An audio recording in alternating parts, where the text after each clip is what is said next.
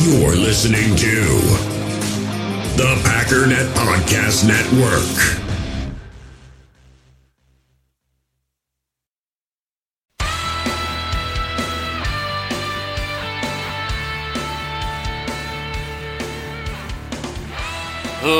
Ladies and gentlemen, welcome once again to the Packernet Podcast. I am your host and resident panelist, as always, Ryan Schlip. Check us out online, packernet.com. Find me on Twitter, pack_that. So, I think the biggest thing that I wanted to start off with is, I don't know what's going to happen with Tavon Austin. I don't know if he's going to play. I don't know how much he's going to play. I don't know if he's just doing punt returns, if he's going to be doing kick returns. I don't know if he's going to be Swerve and Irvin. I don't know if he's going to be a great player, a minor contributor, or a waste of time. What I do know is that we have the best quarterback in football. We've got the best wide receiver in football. We've got one of the best tackles in football. We've got one of the best centers in football, assuming he plays.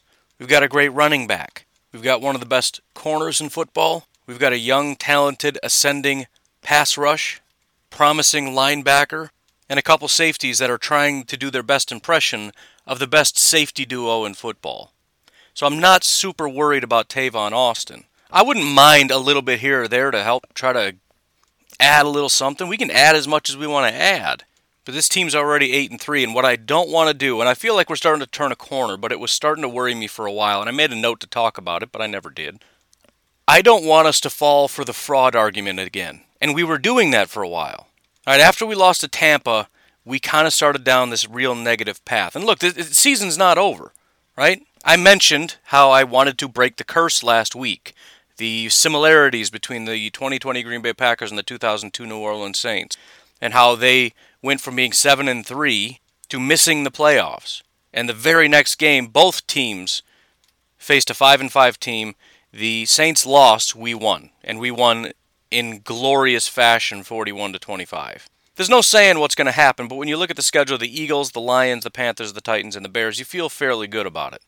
But still, after that Tampa Bay Buccaneers game, which was brutal, 10-38 is rough. I've talked several times about how it happens to just about everybody, with the exception, I guess, of the Chiefs. And this year, the Steelers, because they haven't lost a single game yet. But good teams getting annihilated is a regular thing, especially this year. But we went on to beat the Texans, and then we lost to the Vikings, and then people really started to spiral out of control. And then we annihilated the 49ers, barely beat the Jaguars, and that wasn't good. And we're kind of getting into that nothing is good enough territory, which I think is even worse than last year. But the worst part is, and I don't know if we're still there. After beating the Colts as badly as we did, I feel like the Bears as badly as we did. I feel like we've shaken it a bit, but we were getting into that territory of no matter what happens, the Packers aren't good enough. They can't beat a real team. They're only beating up on garbage teams. And we went through this all of last year, where the Packers would win, the Packers would lose, but for the most part they won. But even after they won, we didn't feel good about it. Beat the Giants 31-13, yeah, but beat Washington 20-15, that was just an abomination. Beat the Bears 21-13, that's not good enough. Beat the Vikings 23-10, beat the Lions 23-20, it's just not good enough. And then when the Packers lost in the playoffs, that was seen as some kind of vindication or proof. See, they're not that good. That's nonsense. Everybody lost in the playoffs / Super Bowl that even made it there, with the exception of the Chiefs. That doesn't prove they're frauds. It doesn't prove they're garbage. And I feel like we, for the most part, learned that lesson. Now, I've already said that there was something not quite perfect about this Green Bay Packers team. I don't know if fraud is the right word or not. But I don't want to go down that same path of looking at a team that is similarly talented, is going to win a ton of games. 13-3 is possible. But even if it's 12-4, even if it's 11-5, that's a good football team. And I don't want to deal with it anymore. I don't want to hear about it. I don't want to hear any more about fraud. The team is what it is. Sometimes it's really, really good. Sometimes it's really, really bad. It has a chance to win a Super Bowl, but probably won't. That's the case for every single football team that has a shot. The only other option is teams that have no chance, that are already eliminated from the playoffs. I would also like to remind you that last year, although the defense was ranked higher, it was the 9th best defense in football via points. Right now, the Packers are 15th. That's not that big of a difference. And again, I do think it's getting better. And that's just points. In terms of yards, the Packers are actually better this year on defense. We were 18th in yards last year allowed. We're 13th this year. You know what the big difference is? Last year, the Green Bay Packers offense was ranked 15th in points. 15th. 18th in yards. You know what they are this year right now, right? They're the number 1 offense in terms of points, number 4 in yards. That's a massive... So in other words, the defense is different, but not all that different. They're giving up a little bit more yards. They're giving up a little bit more points. I guess it's somewhat substantial. We're talking the difference between... last year was about 19.6 if we round it up to 20. This year about 25. It's a fairly substantial difference, I guess. Let me put this a little bit differently. Because I'm not necessarily saying this year is a better year than last year. But what do you think is easier to fix, / which team would you bet on going forward? The 15th ranked offense and the 9th ranked defense? Or the number 1 offense and the 19th ranked defense? Let's say your goal was to get your defense into the top 15, back to what last year's defense was. Is that easier than getting your offense into the top 3? Of course it is. The defense can get that much better relatively easily.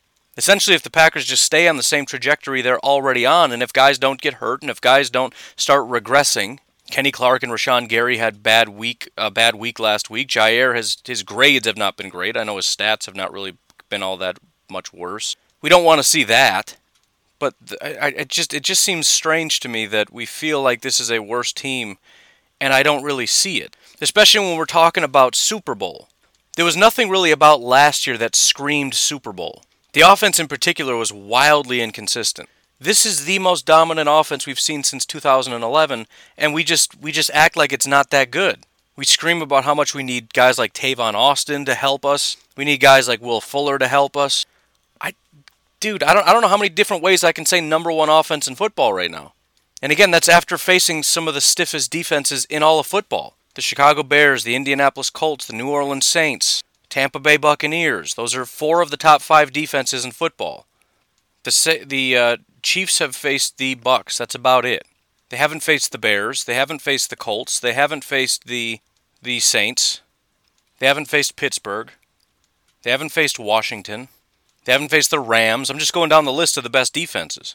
So again, it's like I said, it's all about improvement. It's really just about we want to see progress. We want to see the Packers beat the Eagles, of course, and we'd love to see an annihilation, right? Because teams that don't just win, they brutalize teams, probably are better teams, which means they probably have a better chance of winning a Super Bowl, which is true. But really, what I want to see is health, consistency, and growth. Health as in nobody gets hurt, consistency largely from our offense and from our playmakers, and growth from the guys that are either flickering, right? We see an occasional thing here or there, or guys like Darnell Savage who have never really been all that great but have had 3 really good games in a row that are really starting to flash. You want to see that consistency. You want to see guys like Rashawn not have terrible days, right? Stay up. We're just starting to brag on you a little bit. We're just starting to pump you up and say we're ready for you to take over for Preston. You get a bunch of snaps and you fall off. You can't be doing that stuff. Za'Darius, we'd like to see more consistency from Za'Darius. Kenny Clark, again, same thing. We didn't see anything all year. Finally, he's starting to step up. We're starting to brag on him a little bit. Here we go. Finally, we're getting some Kenny. And then he falls off again.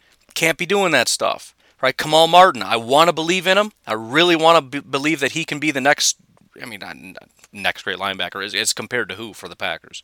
But he can be a solid contributor for our defense, a linebacker that really is a solid player that we just haven't had. But I don't know. It's been, 4 games? 3 games? I think 3 out of 5 have been really, really good. And again, it's like the war analogy. So you get all these different cards, and some guys are going to have bad days. That's just a reality. For every team, that's going to be the case. Every week, for every team, that's going to be. You're going to have guys that have bad days. You're going to have good players that have bad days. But the more good players you have and the more consistent they are, the less good players have bad days. Right? If you have a guy that's overall like an 85 that has one, like Devontae. I don't know if he's had a bad day this year. He will have a bad day at some point in his career. I don't know if he's had a single bad grade this year. Right? He's very good and he's very consistent. Aaron Rodgers is very good and largely consistent, although he has 1 or 2 days where he just completely falls off. Then you have guys like Kenny where he has 2 good games a year, apparently. That's not good enough. When he's good, he can be real good, but for some reason, the last 2 years, he's really struggled to find that consistency. I don't know if it's a change in Pettine's scheme. I don't know if it's getting rid of Mike Daniels, because I think that was around the same time that all of a sudden he's not the best defensive tackle in football, meaning it'd be nice to get him a little bit of help on the inside, as opposed to just bringing Za'Darius on the inside as a pass rusher or whatever. To bring another guy that can garner some double teams, that inspires a little bit of fear, man, that'd be critical. Just finding the next Mike Daniels, really, really excited about that, about the possibility of that. But anyways, I just wanted to bring that up because I didn't want to lose focus. I don't want to lose focus of some of the best players in all of football because of somebody like Tavon, which is nothing more than a drop in the bucket. Right? It's throwing a pail of water into the ocean. No offense to Tavon, it's just we're talking about the best offense in football. But I also don't want to lose sight of the fact that this is a very good football team.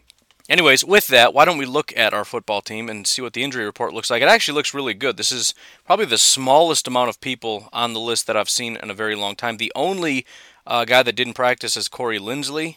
Do not expect him to play this week. In fact, we know he's not going to play this week. He's out for, 3 to 6 weeks? So he's the only one. Not to say he's the only one that won't play, but he's the only one that didn't practice. Did have several limiteds. Chris Barnes, linebacker, Tyler Irvin, Josh Jackson, Kevin King, Alan Lazard, Mercedes Lewis, Lucas Patrick, Darnell Savage, J.K. Scott, Equinemius St. Brown, and then a couple full participations, Jair and Will Redmond. We'll see as we get a little bit closer what happens with these injuries. Obviously, sometimes things crop up in the middle of the week. But as of right now, it's looking like a very, very healthy team with the exception of Corey Linsley. Now, on the Eagles side, you've got only 4 guys on the entire list, but 2 of them didn't practice, including Fletcher Cox. I'm sure you all know the name Fletcher Cox. He has been a consistent, dominant player for the Philadelphia Eagles for a long time. This is not his best year by a long shot. In fact, it's one of his worst. Basically since 2013, so it's definitely a down year as it is for most of the Eagles. He's still had some real dominant years, but it's very similar to Kenny Clark. I mean, he has a couple dominant performances, but for the most part it's average to subpar, and he's kind of averaging out as a good player, but the reality of it is most of his games are not good games. So I'll run through the numbers just so you get an idea. 64, 82, 86, 67, 54, 64, 77, 50, 60, 60, 70. Right, so most of the time it's kind of average to below average with basically 3 good games mixed in. So he's struggling. 34 pressures on 342 attempts, which is just a hair below 10%. That's not good, man. He does have 7 sacks, so it's one of those things that's inflated. You're going to hear how great Fletcher Cox is, similar to the reason that a lot of people are saying Za'Darius is one of the top pass rushers. Again, I don't think that's true. His pressures are way down. His grades are down. He is going up, which is a great thing. But again, it's largely just people looking at sacks and saying, look how great this person is. Same reason why Khalil Mack is not getting as much love and respect as he deserves. His pressures and his grades and his run defense and all that is through the roof. He just doesn't have quite as many sacks as he usually does because people are just obsessed with that one stat, mostly because that's all people can see. I have the luxury of being able to see beyond that. And so it's kind of twofold, right? It's similar to Akeem Hicks. He's not the player that he was, but if they don't have Fletcher Cox, that is a major loss for the Eagles. Both of those things are true. He currently has a neck injury. I don't exactly know his status or whether or not he's expected to play. The other injury is to Rudy Ford. Rudy Ford has played basically 1 snap. Not basically, it's literally been 1 snap this year, so that's not as big of a deal. And then the 2 other guys on here, TJ Edwards, the Wisconsin linebacker who went to the Eagles. He is limited with a hamstring injury. TJ has played a decent amount. He's actually taken a pretty big step backwards. It was one of those things where there was a relatively small sample size last year, but he graded out as one of the better linebackers in football, so it was kind of worrying. He's played already almost 3 times as many snaps this year as he did last year, but he had an 83 overall grade, 90.4 run defense grade, 86.1 tackling grade. Not very good in coverage, but you kind of wonder if he's going to be like a typical Packers linebacker that actually produces. A.J. Hawk, Blake Martinez. They're good tacklers, good against the run, can't do much else. But this year, he's kind of regressed down to what you expected from the undrafted free agent out of Wisconsin, which is to say he's maybe average at best. And then you have Zach Ertz with an ankle injury. It's another big name that you know, but a guy that has completely fallen off. And when I say completely, I mean completely. I mean, granted, his peak, he was really, really good from 2013 to 2015. He had that first flicker in 2016 where it wasn't quite as good. 2017, he had a little bit of a bounce back, and then he kind of stayed down. So it was like very good for 3 years, and then it was just kind of good, and then it was back to very good. And then 2 years after that, it was just good again. So he's just kind of, good, not great. This year he has not had a single good game all year. His best game graded out as a 65. So at 30 years old, he just has officially hit a wall. And that's why when there were rumors that the Packers were reaching out to guys like Zach Ertz in a possible trade, I wasn't really excited about it. It's one of those big names that you hope can come over here and is only struggling because the Eagles are struggling, and if he can just get into a better environment, he'll really thrive, and that's entirely possible. But for our purposes today, he's 30 years old. He has not had a single good game all year. He's been injured all year. Hasn't played since week 6. It's just not been very good.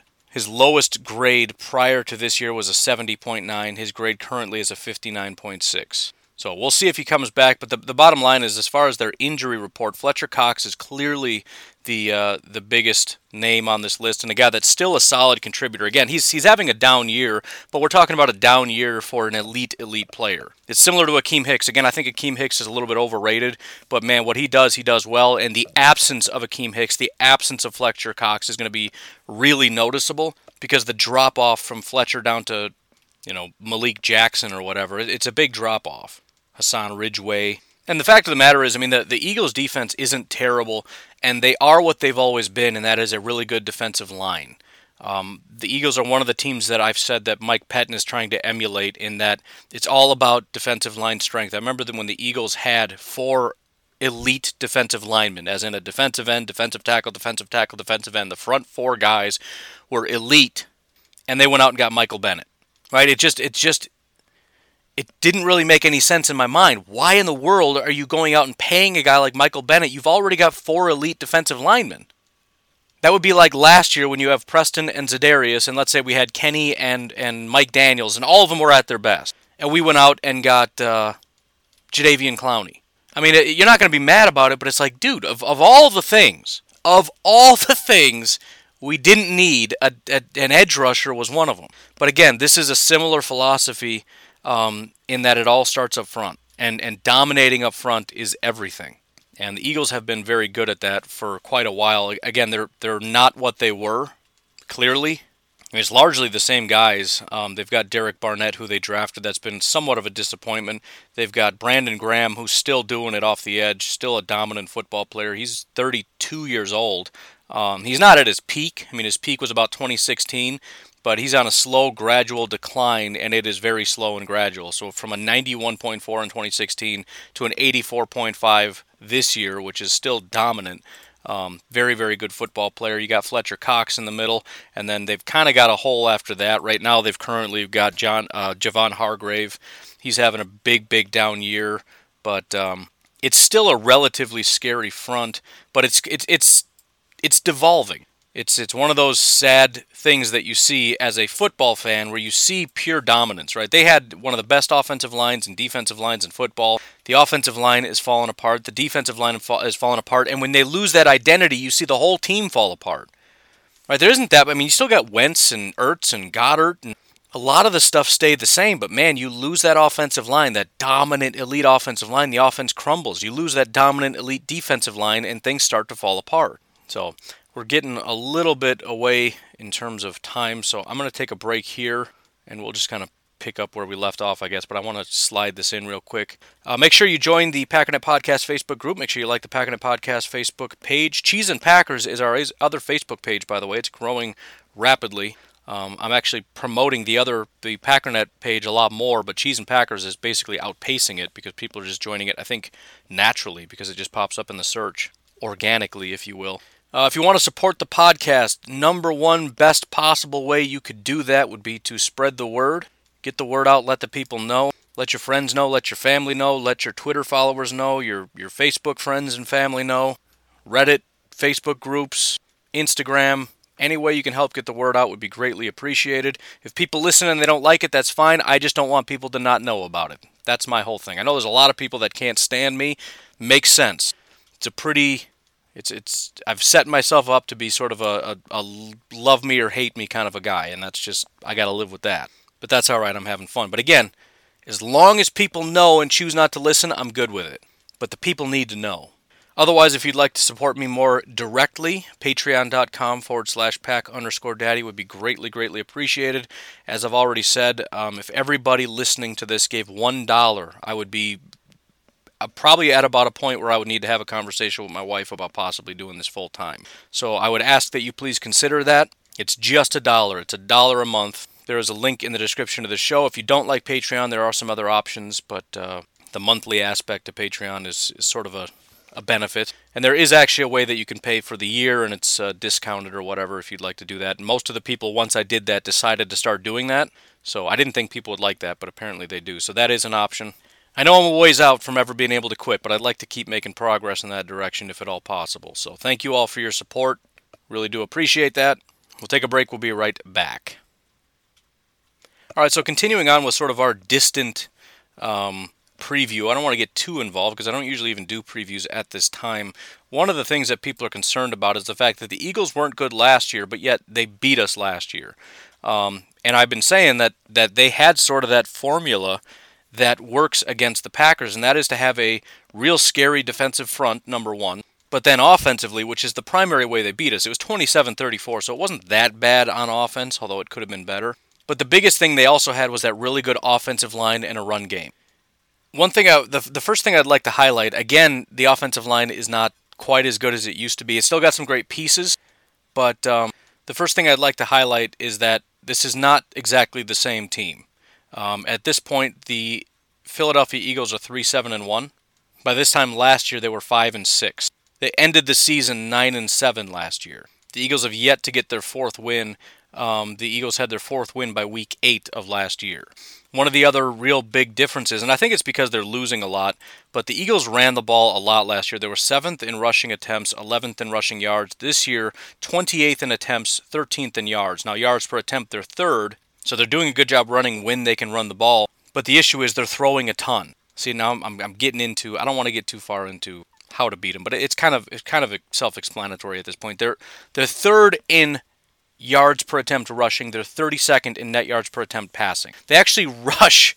This has got to be the only team in football. They run for more yards than they pass on a attempt by attempt basis. On average, when they run the ball, they get 5 yards. On average, when they pass the ball, they get 4.8. That's very, very unheard of. So, it's pretty obvious where we're going with this. You want them to pass the ball. Now, they don't want to pass the ball, but they have been for most of the year. And again, my assumption is that's because they're playing from behind. And that also probably factors into their success running the ball. If you're playing from behind, teams are going to switch over into dime defense. They're not going to be playing the run very often. So when you run the ball, you're going to have more success. I'd be willing to bet they're not getting 5 yards per attempt in the first quarter. Well, it turns out I'm wrong. I looked it up. That's not the case. Okay, so they run the ball well. Miles Sanders is averaging, 6.8 yards per attempt in the first quarter. Boston Scott, 5.2 yards per attempt in the first quarter. So, there you go. The fact remains, make them throw the ball. And so really, again, since we're already delved into this more than I wanted to, maybe the most important thing is that the offense gets off to a really hot start. The offense has been very good at basically in the first half, racking up a bunch of points. They need to do that again. The Packers have reached the mid-20s against dominant defenses the last 2 weeks in a row. The Eagles haven't reached the mid-20s since week 6, and that's through 4 quarters. Week 7, they reached 22 points, then 23. The last 3 weeks in a row, they've reached 17 points total. Now, the defense has definitely stiffened. They've allowed, in that same period, 21, 9, 27, 22, and 23. 23 this past week against the Seahawks, which, I think is a good offense. I don't even know what they are anymore. The Cleveland Browns have put up some big points this year, but again, neither of them was able to really dominate this defense. So that's really going to be the biggest thing in my mind. I don't expect the Packers to slow down the rushing attack, which is actually still very successful. They just don't do it very often. I don't expect this terrible passing offense to be able to pass all that well against this defense. And so we just have to continue the trend. The Eagles are losing because teams are forcing them to throw, and they really, really stink at throwing the football. Worse than all of football, period. So it's a home game. Here's another thing that seems maybe a little bit weird, but I haven't heard anybody else mention it, and I forgot to mention it. This Packer game was probably the best game we've seen since, the first 3 weeks. It was also the first home game that had fans there. And I know there was almost no fans, but we've heard consistently how big of a difference that makes and how much they miss fans. I just can't help but wonder if just that little bit of screaming and cheering made a difference. Being at home with fans, a couple Go Pack Go chants, a couple signs against the Bears, it just really started to feel real. Beyond that, let me underscore one other very important thing, and maybe I'll just end with this, because again, really kind of an important point. What did we talk about after that Colts game that I found extremely interesting? Go back, and I think the episode was The Packers Will Win the Super Bowl. If you didn't listen to it, go back and listen to it. It was on November 25th. Pretty sure that was the episode. The point was the similarities between Aaron Rodgers' comments and the run the table comments. Aaron Rodgers came out and said, look, I know we lost to the Colts, but there was something different. There's something different about this team. He talked about how we practice and how we're starting to look and feel like a dominant team. And the whole thing that I said, the whole thing that I wanted to lay out was, I hope he's telling the truth. I hope it's real. We haven't heard this comment in a very long time, right? Remember, Aaron Rodgers doesn't say it and speak it into existence. He's just telling us what happened. And the reason we haven't heard a run-the-table comment is because it just hasn't been there. His job isn't to just pretend it's there and hope that it manifests. That's not the case. Run the table, relax, all that was based on, I'm seeing it and I'm telling you. The time he made that comment about run the table, what he was saying was, look, I know things are bad. I know things are down. I know that game didn't go well, but something clicked in that game. I'm telling you, this is a different football team. We're finally in rhythm. I think we're going to run the table. It felt ridiculous at the time. He said the nearly identical statement. Something clicked. Something changed. Something seems to be much more in rhythm. We saw it against the Chicago Bears, and I didn't even bring it up. Nobody brought it up. Aaron Rodgers told us, this is different. Watch out, because a new, better, improved version of the Packers that you haven't seen yet is about to hit. And what happened? The Packers beat the Bears 41-25. This is the highest scoring game we've seen since week 2, and against one of the better defenses in all of football. Yeah, I think we're going to do okay against the Eagles at home. I don't exactly expect things to really start to fall off, pending any serious injuries. Again, they've been working towards something. Same thing that I've been saying, but from afar. Obviously, I can't see things as up close as Aaron Rodgers, nor would I be able to identify things as well as Aaron Rodgers, even if I were there. But all I've been saying is we got to watch for these certain keys and cues that point to this is a team now that can win a Super Bowl. Aaron Rodgers is looking for that same thing, and he's saying it finally clicked, right? You go to practice, and certain things aren't right. The rhythm isn't quite right. The offensive line, the blocking, all this, something's just not quite clicking the way it needs to. And then he told us last week it clicked. And the first game we see after we get the confirmation from Aaron Rodgers, I saw it, it happened, it clicked, 41-25 against the Bears. Just thought I'd point that out. Anyways, I'm going to cut it there. Again, relatively short day, but I'm out of time, so you folks enjoy your Thursday. I will talk to you tomorrow. Have a good one. Bye-bye.